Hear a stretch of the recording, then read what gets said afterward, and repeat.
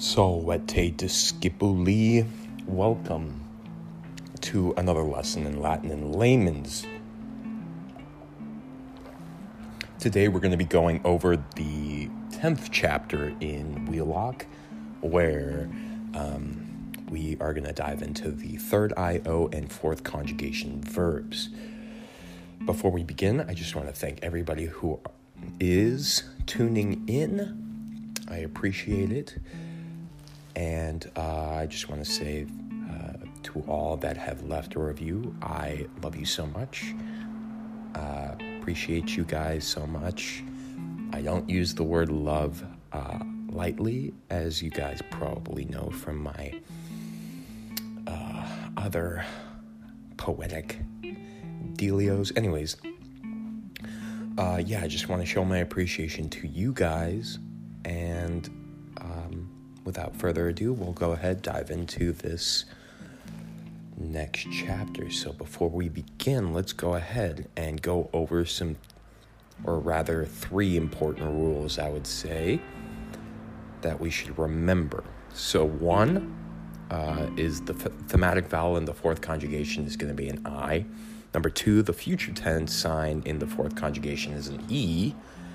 And the third, in the third conjugation, IO, it resembles the fourth conjugation more than the third. Shush, computer. To begin, the formation of the present tense in the fourth conjugation follows the same pattern, I would say, as all the other conjugations. So a fourth conjugation verb base is added, and a thematic vowel, in this case I, plus we append the personal ending. So those personal endings are the same that we've seen in other conjugations, though the thematic vowel in the fourth conjugation often shows up as a long I. Nowhere is the long mark mandatory.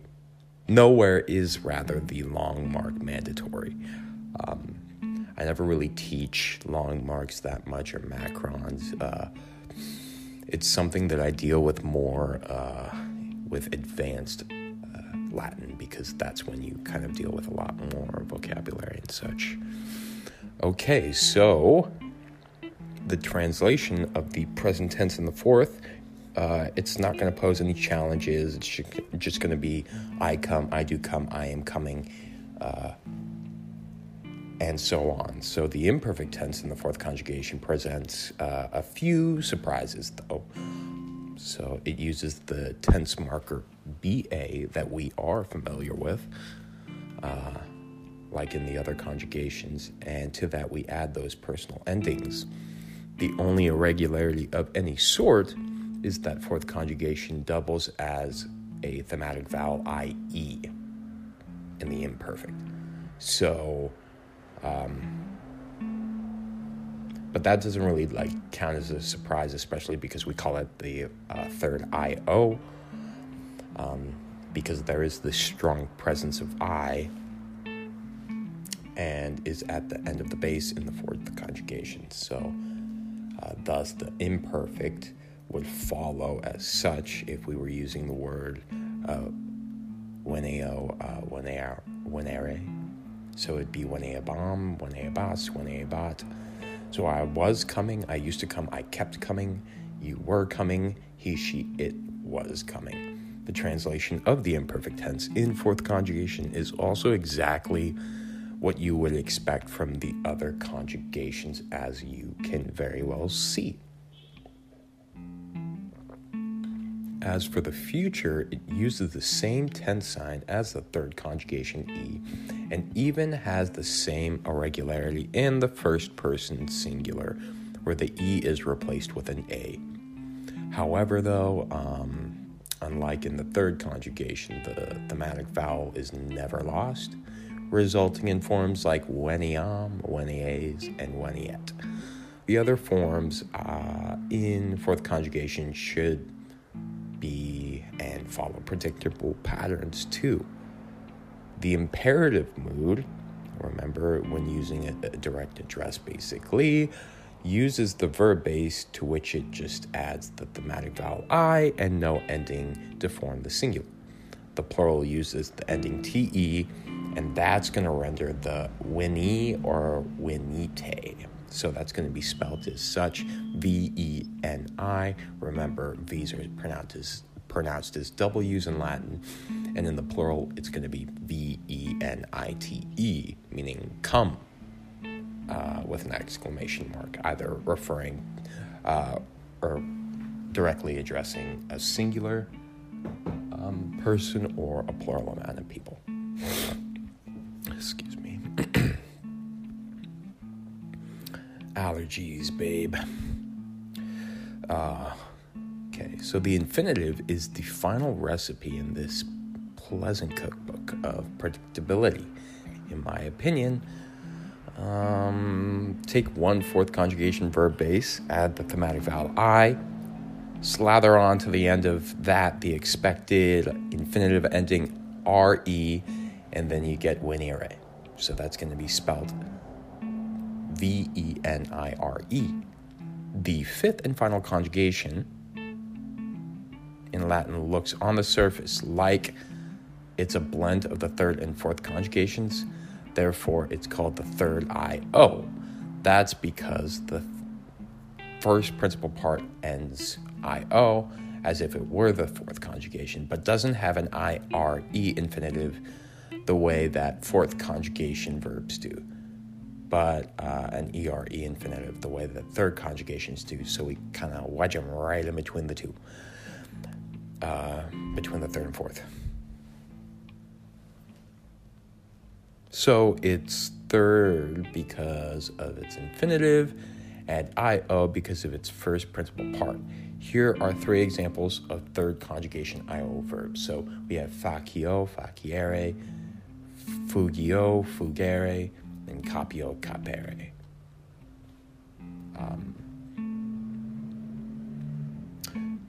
So we're going to go ahead. Let's take a little bit of a break for our sponsorship of Anchor, of which I'm going to proceed and let you guys or say that definitely look into it if you ever want to try and do a podcast, do something new, put yourself out there. Anchor makes it super easy.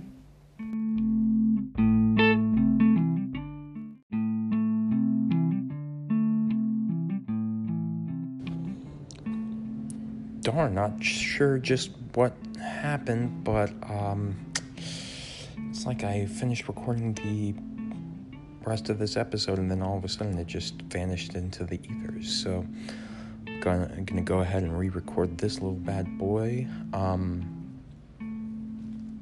me see if I remember exactly where we were.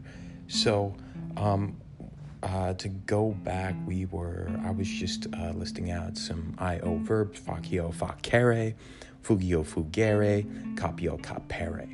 So in the third conjugation, the balance between third and fourth conjugation forms is nowhere near to be even. There are far more forms that appear to be fourth conjugation than third. So, for example, let's look at fugio. You can see that it follows the same general pattern that we're used to: base plus thematic vowel plus personal ending. So we got fugio, fugis, fugit, etc. The dominance of the I thematic vowel makes this conjugation look a lot like fourth, especially since the I rarely contracts into other forms. The translation of third IO conjugation verbs in the present tense follows exactly the same pattern as the other conjugations might. So, for example, we have I flee, I do flee, I am fleeing. The imperfect tense, where the ba tense sign is still present, we have an IE double thematic vowel like the fourth conjugation, and that's going to translate as such: was, used to, or kept on. Same all around so far. And now the future, this may be exciting. So look at it. E, future tense marker. Then we have A in the first person singular, no thematic vowel, I lost. which means that it will translate as we know the future translates, will and will be.